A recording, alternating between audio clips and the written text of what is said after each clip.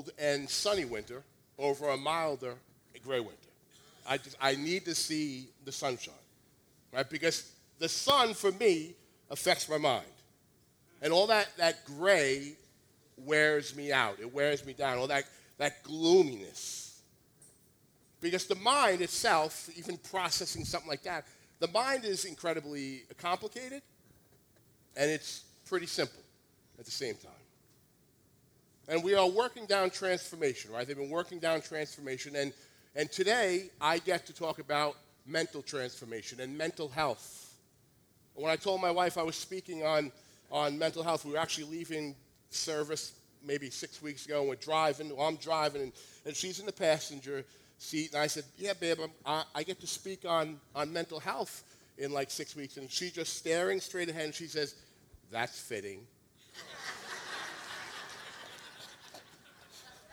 23 years of marriage, she knows I'm nuts. I mean, she's like, oh my God, they're having you speak on mental health? Right, but the mind is where it all begins. And I want a healthy mind. Because every action begins as a thought. Right? No one acts without thinking. We might say, oh, I wasn't thinking. No, you were thinking. It might have been a very fast, impulsive thought that led to a fast, impulsive action. But you were thinking. There was a thought there. When I wake up in the morning, my mind is saying, it's time to get up, time to get dressed, time to go to work. My mind is telling me these things. It's a thought that produces action. A popular verse, Romans 12:2, you've heard it. Most likely you connected in your mind to this version, New International Version. Don't conform to the pattern of the world, but be transformed by the renewing of your mind. But the New Living Translation, which we have here, says it in a more practical way. And it applies better to this message. It says, don't copy the behavior and customs of the world, but let God transform you into a new person by changing the way you think. By changing the way we think. Because can we just admit it? A lot of the ways that we think are not healthy. They need changing. And a lot of times we say, no, God, just change my job, change my relationships, change my bank account status, change all these other things. And God's like, no, I have to change the way you think. Because your thought life in those areas affects the outcome of those areas. And if you don't change the way you think, wait for it, right? What? Nothing changes. If we don't change the way we think, nothing else will change. They say the definition of insanity is what? Doing the same thing over and over again, but expecting different results. What about thinking the same thing over and over again? The same thought patterns and expecting different circumstantial change, different life change. It's not going to happen. You see, when we're stuck in a pattern of poor mental health in our thoughts and our thinking, nothing changes. And so the simple overarching truth with this message is this. Your thoughts, my thoughts, control our life. They control my life. What goes on in here controls what happens all around me. There's that saying, you are what you eat. And last week we talked about physical health. Well, you are what you think.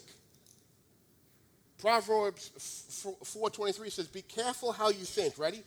Your life is shaped by your thoughts. Your life is shaped by what goes on here, what you're thinking, what's running through your mind. Everyone remember the Pink Floyd song, Another Brick in the Wall? We don't need no education. Thank you. I'm doing an autograph signing after. Right? We don't need no mind control, no thought control, right? And they're talking about like this mass context of governmental mind control. But here's the thing. I do need mind control in a certain context.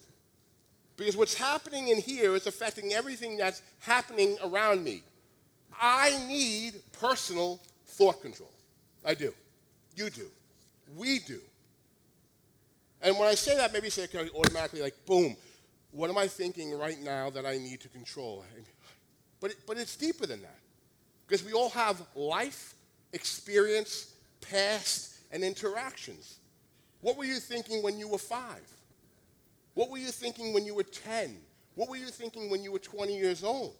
What patterns of thought have been ingrained deep inside of our subconscious? And not just, of course, from what we think, but what? From what others from without have said that is suggestive on our mental processing. What was said to me from without by other people? If you grew up with a parent who said you were a disappointment or you were dumb, what thoughts pop in your mind throughout your life? If you had a childhood crush who said, I'm not attracted to you, you're ugly, and just kind of crushed you, what thoughts carry now with you through your life? If you had a teacher or a coach and you were doing everything you could and they said, you know what, you're not trying hard enough, you're so lazy, and you knew you were giving everything you had, what thoughts then from those interactions carry now in your mind for the rest of your life? They shape us, even if it's subconsciously and we're not really understanding how much they're shaping us because they're there. You see, the human mind is complicated. It's also sticky. Stuff people says to us sticks. Perfect example. Ready? Keanu Reeves riding a unicorn. Can we get a picture? Ta-da. Now it's stuck with you for weeks. You're welcome. Because a prerequisite to membership of this church is you have to swear your allegiance to all things Keanu. I'm only kidding. We don't have membership in this church. But if you want to be my friend, you have to swear all things. See, something simple as that. People will say, don't think of purple dinosaurs. And people, what will happen in your mind? A purple dinosaur. Because the mind is sticky. It sticks. Images, thoughts, words, they stick. Everyone remember DVRs? I feel like I say that like it was 30 years ago. It wasn't even that long ago. But remember how a DVR worked? Your favorite show would be on at 8 o'clock, and you'd be like, I'm not going to get home to 8:30, but I could set it up on the DVR to record my show from 8 to 8:30, and then I couldn't get home, and then I could watch that show anytime I want after that. Right? And kids are like, wait a minute, there was a time you couldn't watch whatever you wanted whenever you want? That existed? Yes. We also walked, 2 miles to school, uphill, snow both ways, with Walkmans listening to Run DMC. 6 miles. You had it harder than me then. But remember the DVR? If the mind were a DVR, the storage capacity of the mind, if it were a DVR, this is what's incredible. It just blew my mind about the cerebral context and what happens in processing. That the brain has enough storage capacity, if it were a DVR, that you could record 3 million hours of TV shows.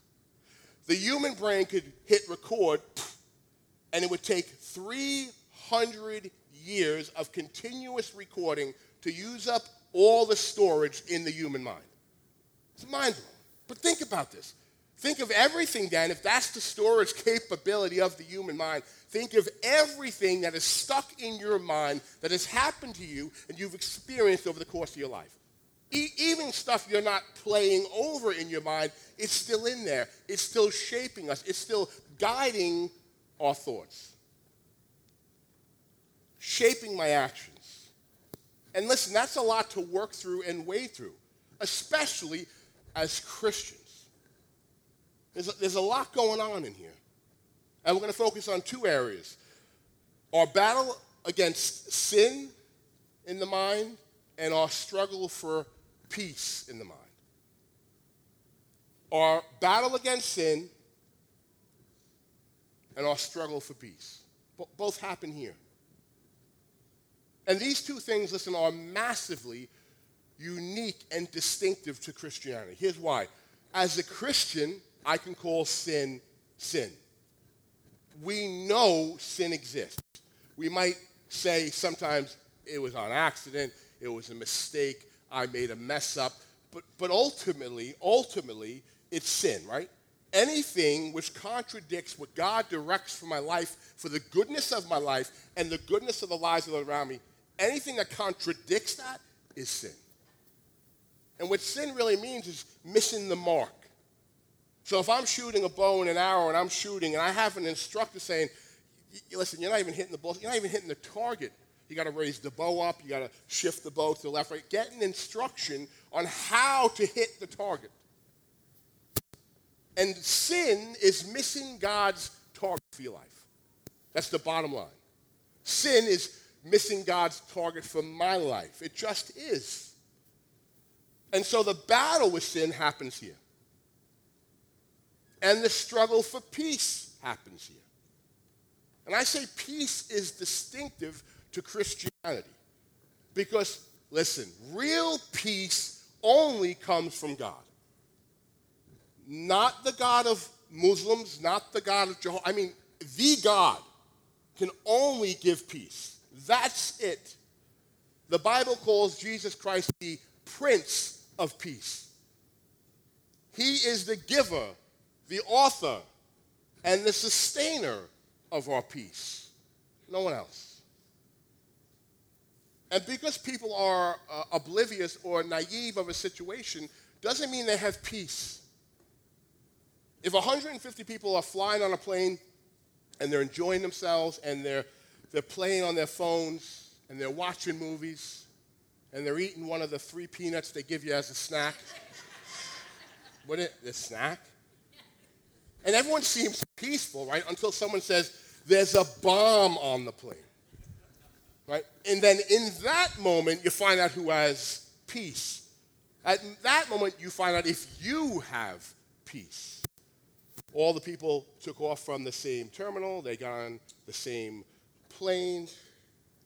But only in the moment of crisis, we know who has peace. And the guy who's sleeping through the event because he took 3 Xanax because he doesn't like to fly, he doesn't have peace. He's oblivious. That's not peace.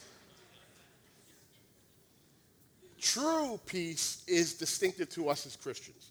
Only a Christian can experience true peace. Because true peace comes from the Prince of Peace, Jesus Christ. Okay? So in the mind, the fight against sin, the struggle for peace. That's where these two things are playing out. James 1:13 through 15 says, when tempted, no one should say, God's tempted me. For God cannot be tempted by evil, nor does he tempt anyone. But each person is tempted when they're dragged away by their own evil desire and enticed. Then after desire has conceived, it gives birth to sin. And sin, when it's full grown, gives birth to death. Desire pops up in the what? Not the foot, that's a corn. It pops up in the mind. That's where it happens here. The mind is a thought. Now I want to pause though, because all thoughts, this is very important. All thoughts are not sin. Listen to me. All thoughts are not sin, even wicked and evil thoughts. Hear me. I mean, there might be the little 75-year-old grandma 2 seats down from you. Don't look. Make it obvious. And she's been married to the same guy for 50 years. And for 50 years, that guy said, babe, what drawer's the bread in? Babe, I got no clean underwear. And for 50 years, maybe once or twice, maybe 3 times, maybe the thought popped in her head, just push him down the stairs. No one will know.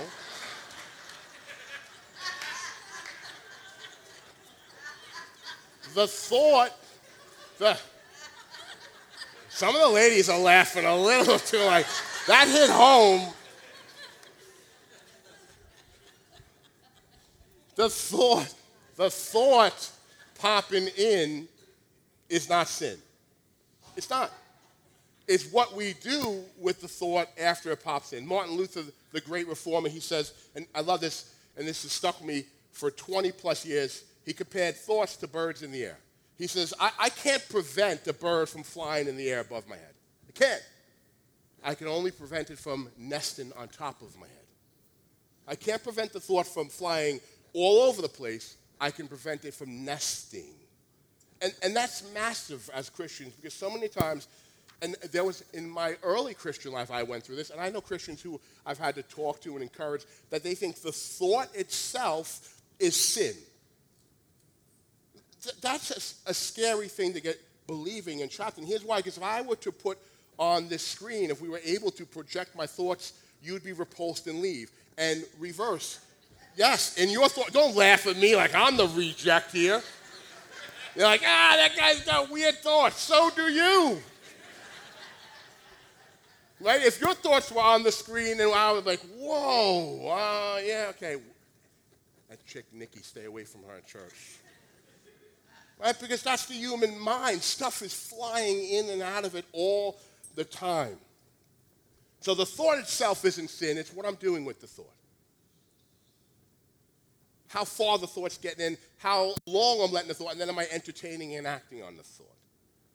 If you've ever visited someone in prison, you know that there's no like you just the front door opens and you go in, right? You got the front gates and you have to go through, and every time you go through a certain center of the prison for processing, they unlock the door, you go in, and then they lock the door behind you. And then you go through another, and then they unlock the door, and you have to go in, and then they lock the door behind you.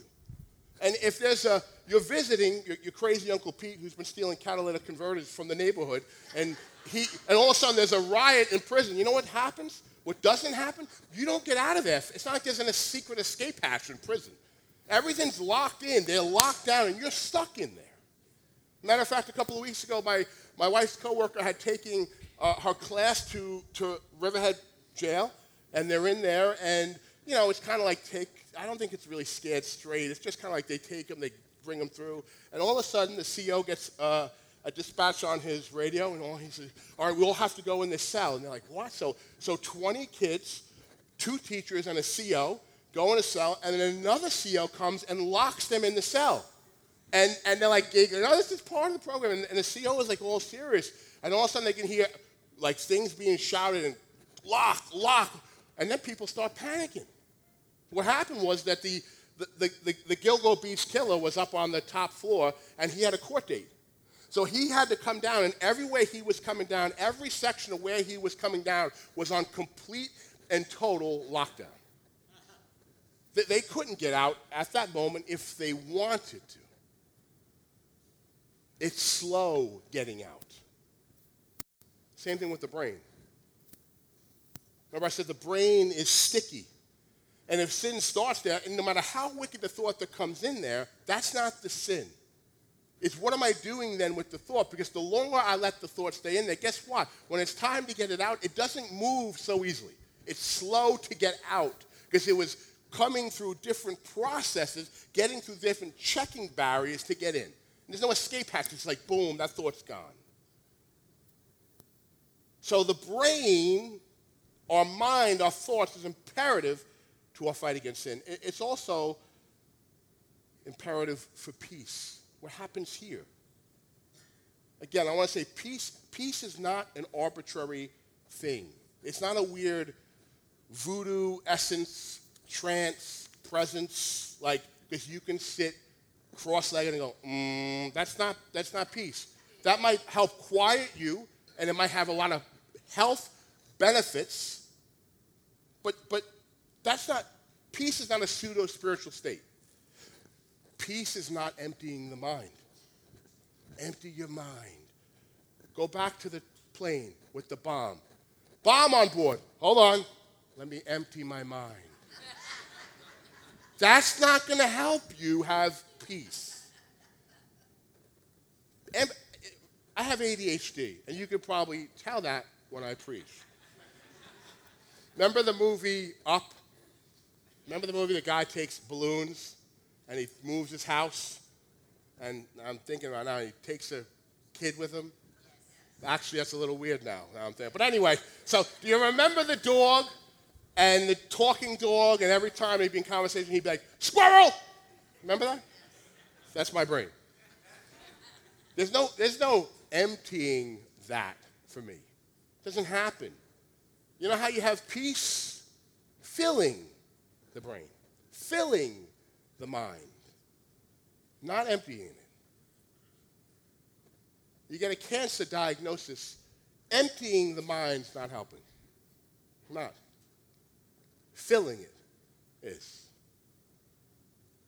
And so that's what we have going on here in all this cerebral matter. The two biggest areas of importance every single day for us as Christians in our mind is the fight against sin and the struggle for peace. The fight against sin and the struggle for peace. I want to give you three things that help me and three things I think will help you in our minds with these two areas. Legacy, eternity, and mercy. Legacy, eternity, mercy. Legacy. I am 49 years old as of last month. I know, I don't look my age. And when I think back, and I do this often, I do this no matter, once I hit 40, I would think this thought. What did I think of my mom when she was 40? Old. What did I think of my mom when she was 49? Old. I mean, that's just what happens. But as I'm getting older, I have this weird fascination. I'm kind of haunted by life. And I'm not just talking about my life. I'm saying peering in on other people's life and looking into what their legacy is going to be. You know, tombstones have dashes. Date of birth, dash, date of death. And that dash, what happens in there, is our legacy. What's happening in the course of our life is our legacy. What are those around you going to remember when you're gone?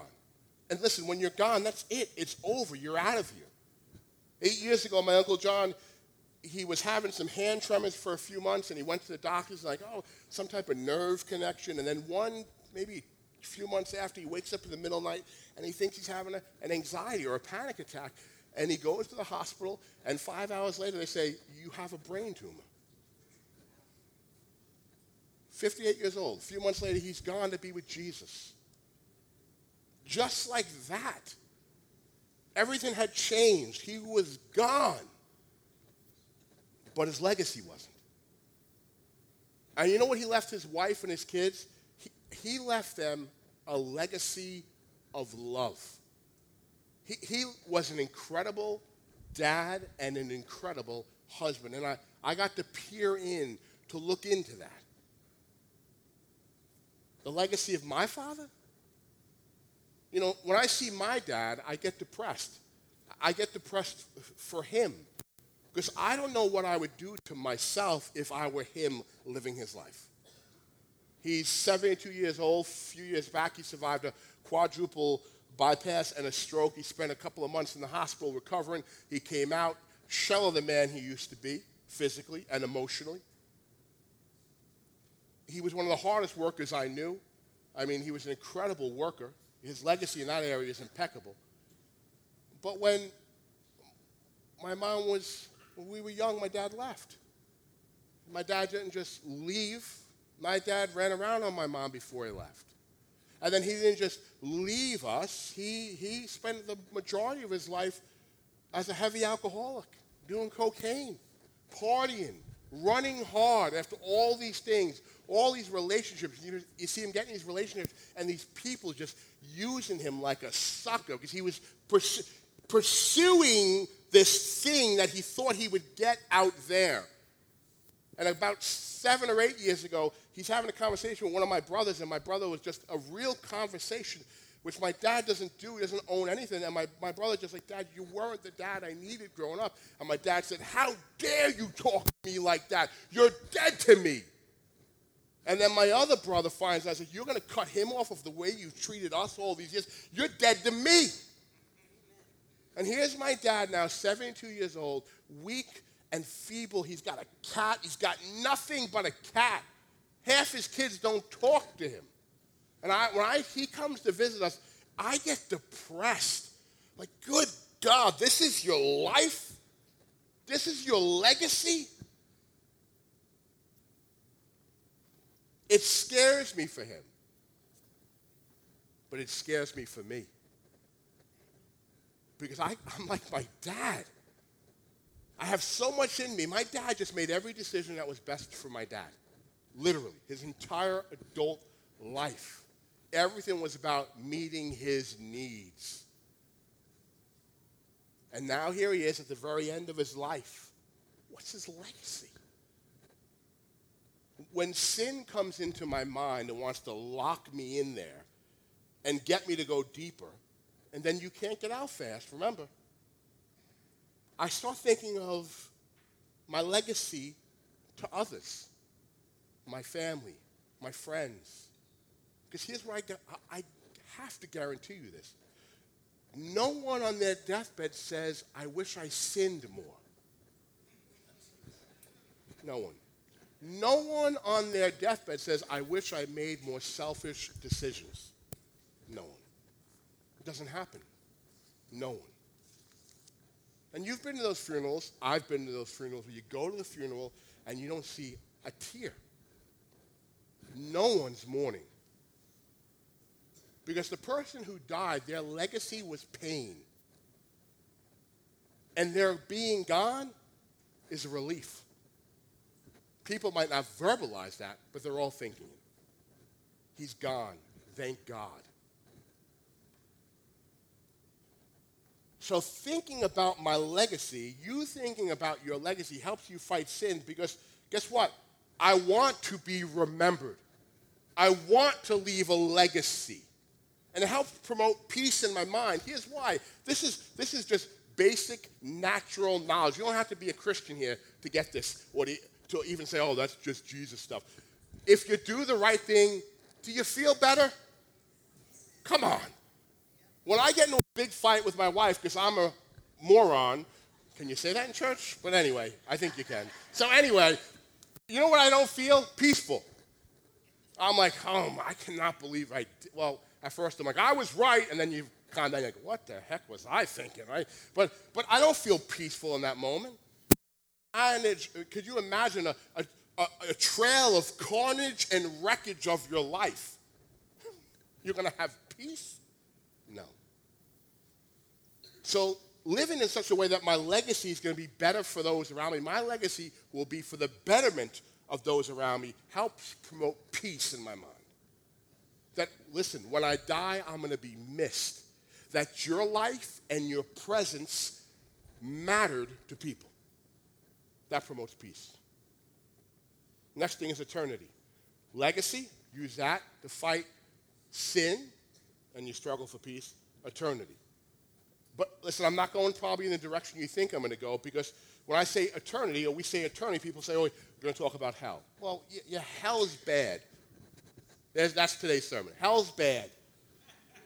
But you get more flies with honey than with vinegar. So here's the incredible thing about sin. We know this because we've experienced it, and the Bible backs it up. The Bible says sin is pleasurable for a season. Sin is pleasurable for a moment. The Bible doesn't deny the reality that sin's pleasurable. If it wasn't pleasurable, you wouldn't do it.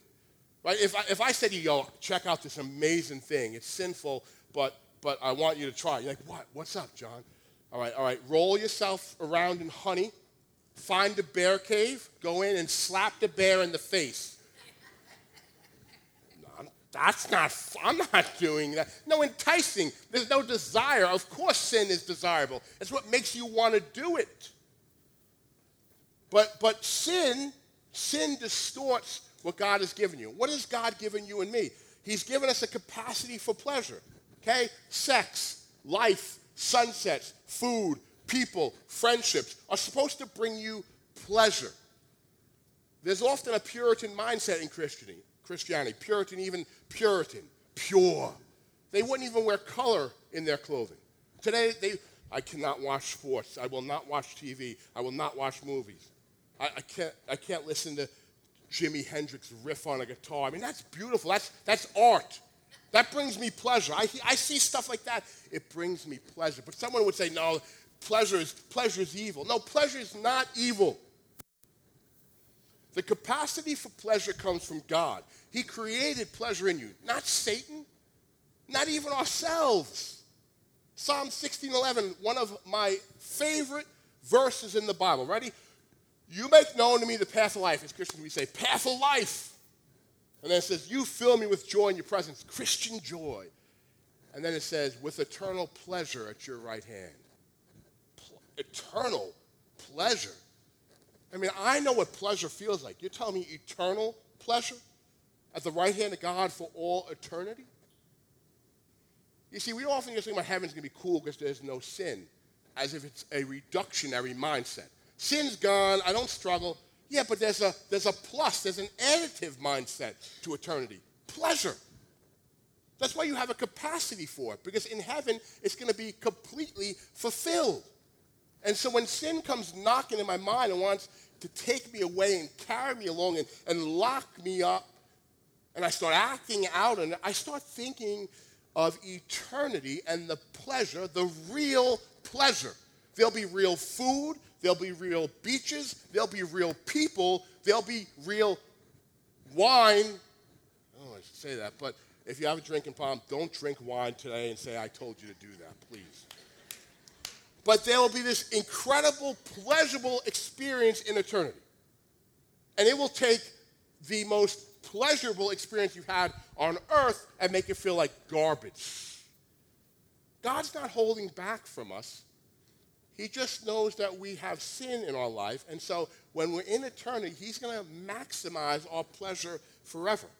What's waiting for us in the pleasure department in eternity is going to be mind-blowing. So it's not just about, I want to avoid hell. No, I want to maximize my pleasure. You know when that happens? Heaven. I like pleasure. You should like pleasure. God created that capacity in you. If I said to you, spend the next 30 days in jail, you get $20 million. Right? Roger and Charlotte would pick up prison ministry for the next 30 days, and Genesis services would be at Yaphank Correctional Facility, 10 a.m. every morning, every Sunday morning. That's what happened. You would say, wait a minute, hold on. You're telling me 30 days in jail, just do 30 days in jail, and I get $20 million. Yes. The most least fit person for prison here would say, sign me up. Why? Because they wouldn't even be thinking about the 30 days. They'd be thinking about the 20 million. And that's what happens in my mind where we have to use as Christians. Wait, I'm gonna fall into this sin for what? A little momentary, little morsel of fleeting pleasure when God promises me pleasure forevermore in eternity? Like real pleasure. Take the most pleasurable experience you've had on this earth and multiply it by a million. That's what's waiting for us. It also helps me with, you know what FOMO is? FOMO, fear of missing out. A lot of times with sin, you get anxiety because you're like, oh, God, if I don't experience that, you get this fear of missing out anxiety. You're not missing out on anything. The Bible says that God's children will inherit the earth. Inherit it. Do you know what that means? The entire South Shore of Long Island is mine. In the new heaven and new earth. You can go anywhere else. North Shore you can have with their rocky beaches. I will have the South Shore of Long Island with perfect weather for all eternity. I mean, you think I'm joking, but the Bible makes it that he's going to give us, and the universe is going to be open. Whatever brings you the most pleasure in the context of a God-given gift, God's going to maximize it in eternity. So, we looked at that, eternity, mercy. This is my favorite one. You know I love to talk about the mercy of God. Mercy. What's mercy?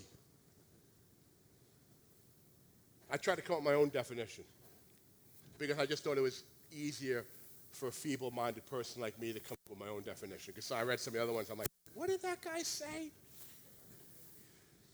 Nice, simple way to think of mercy.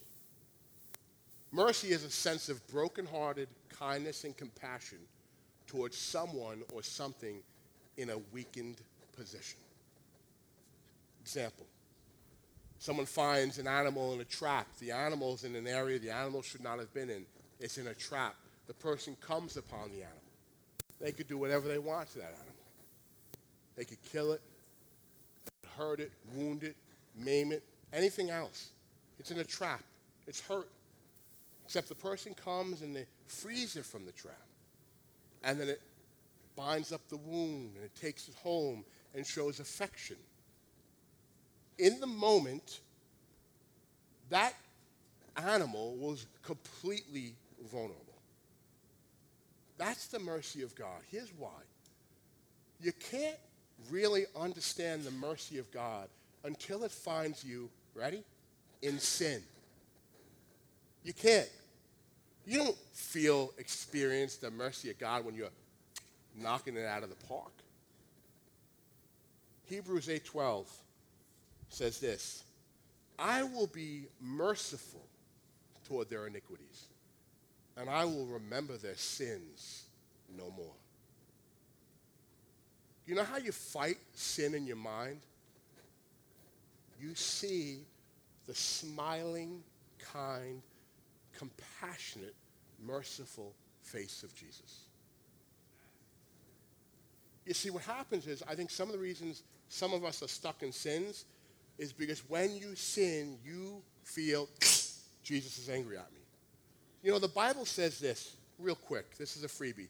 The law is do this and God will love you. Do this and God will like you. Do this and God will bless you. The law incites sin in human nature. So when you sin and you don't see the merciful face of Christ being compassionate to you, coming to you in your fallen weakness and loving you, and you instead see God being angry at you, there's no doubt in my mind why you're still stuck in that sin. That's not the Christian remedy to be free from sin. Mercy is. I will be merciful toward their iniquities, ready? And I will remember their sins no more. People say, well, you can't say that. Don't say stuff like that. You're going to give people permission to sin more. Guess what? You guys sin pretty good on your own. I sin pretty good. I don't need permission to sin. I struggle with sin every day. I need to see the mercy of Jesus Christ, who comes to me in the middle when I'm caught in my sin and has compassion on me. Binds up my wounds and says, come on.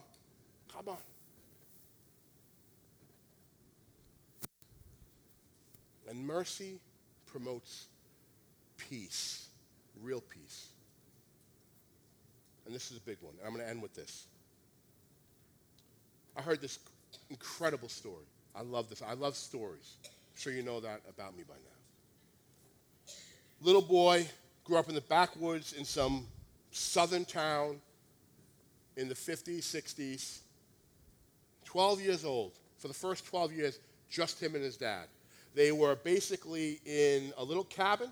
This is obviously the South at that point was still very racist, and they were in a cabin. There was a big town here and a big town here. Both of them were predominantly white, and they were not receptive or open to people of color. And so this boy spent literally the first 12 years of his life at home. His dad basically taught him, and they worked on their little farm together. 12 years, essentially just with dad. Mom had passed away when he was born. At 12 years old, his dad dies. And that young boy then is bounced from foster family to orphanage to foster family to orphanage. There were a couple of white families that adopted him who were racist, and they adopted him. They could get the money from the state. This kid grew up it was something like 12, from the time he was 12 to 18, 12 different combined orphanages and foster homes. Then he becomes 18, he enlists in the army, and he goes to Vietnam. Then he's taken as a prisoner of war for a year and a half. And he's listening, and they're just berating him and cutting him down and torturing him. And then he gets released. And he goes back down to the South. And he's going to go to college. And they're like, you can't go to college. It was a very big medical university. There were not very many black students. And he applied. They did everything they could to block him. You're just not smart enough. You don't have the capability to do this. And then he finally became a surgeon. And there were times that white patients would say, he's not operating on me.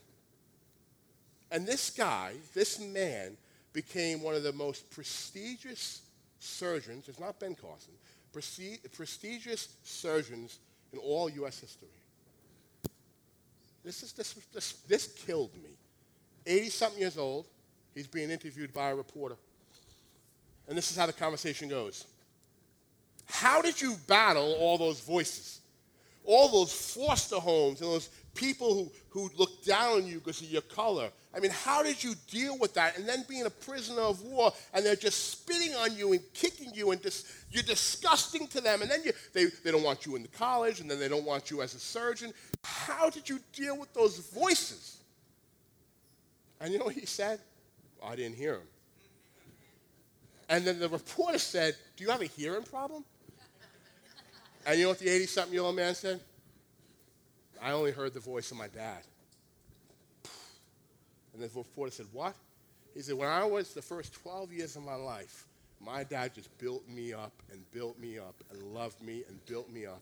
And then you know what? After that, that's all I ever heard. You want to promote peace? Whose voice are you listening to? Whose voice are you hearing? This is why when we push to stay in the Word, it's not to fulfill a religious obligation or a duty. I want to, remember we said peace is filling, not emptying?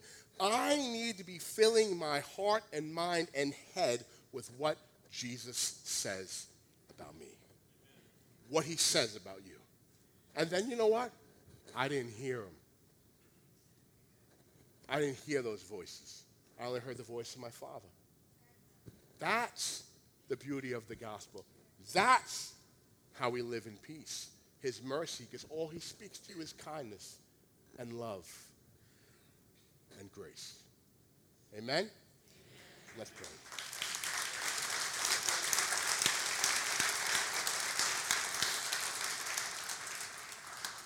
Lord Jesus, we thank you that you are the Prince of Peace. And I pray for each of us today when we leave here. Oh, man, when those voices come in our mind, we don't hear them. We hear you. I pray that this week we would all, every single day, when the voices are battling around in our mind, we would stop and say, whose voice am I listening to? And we pray, Lord God, our Father, it would be you. In Jesus' name, amen.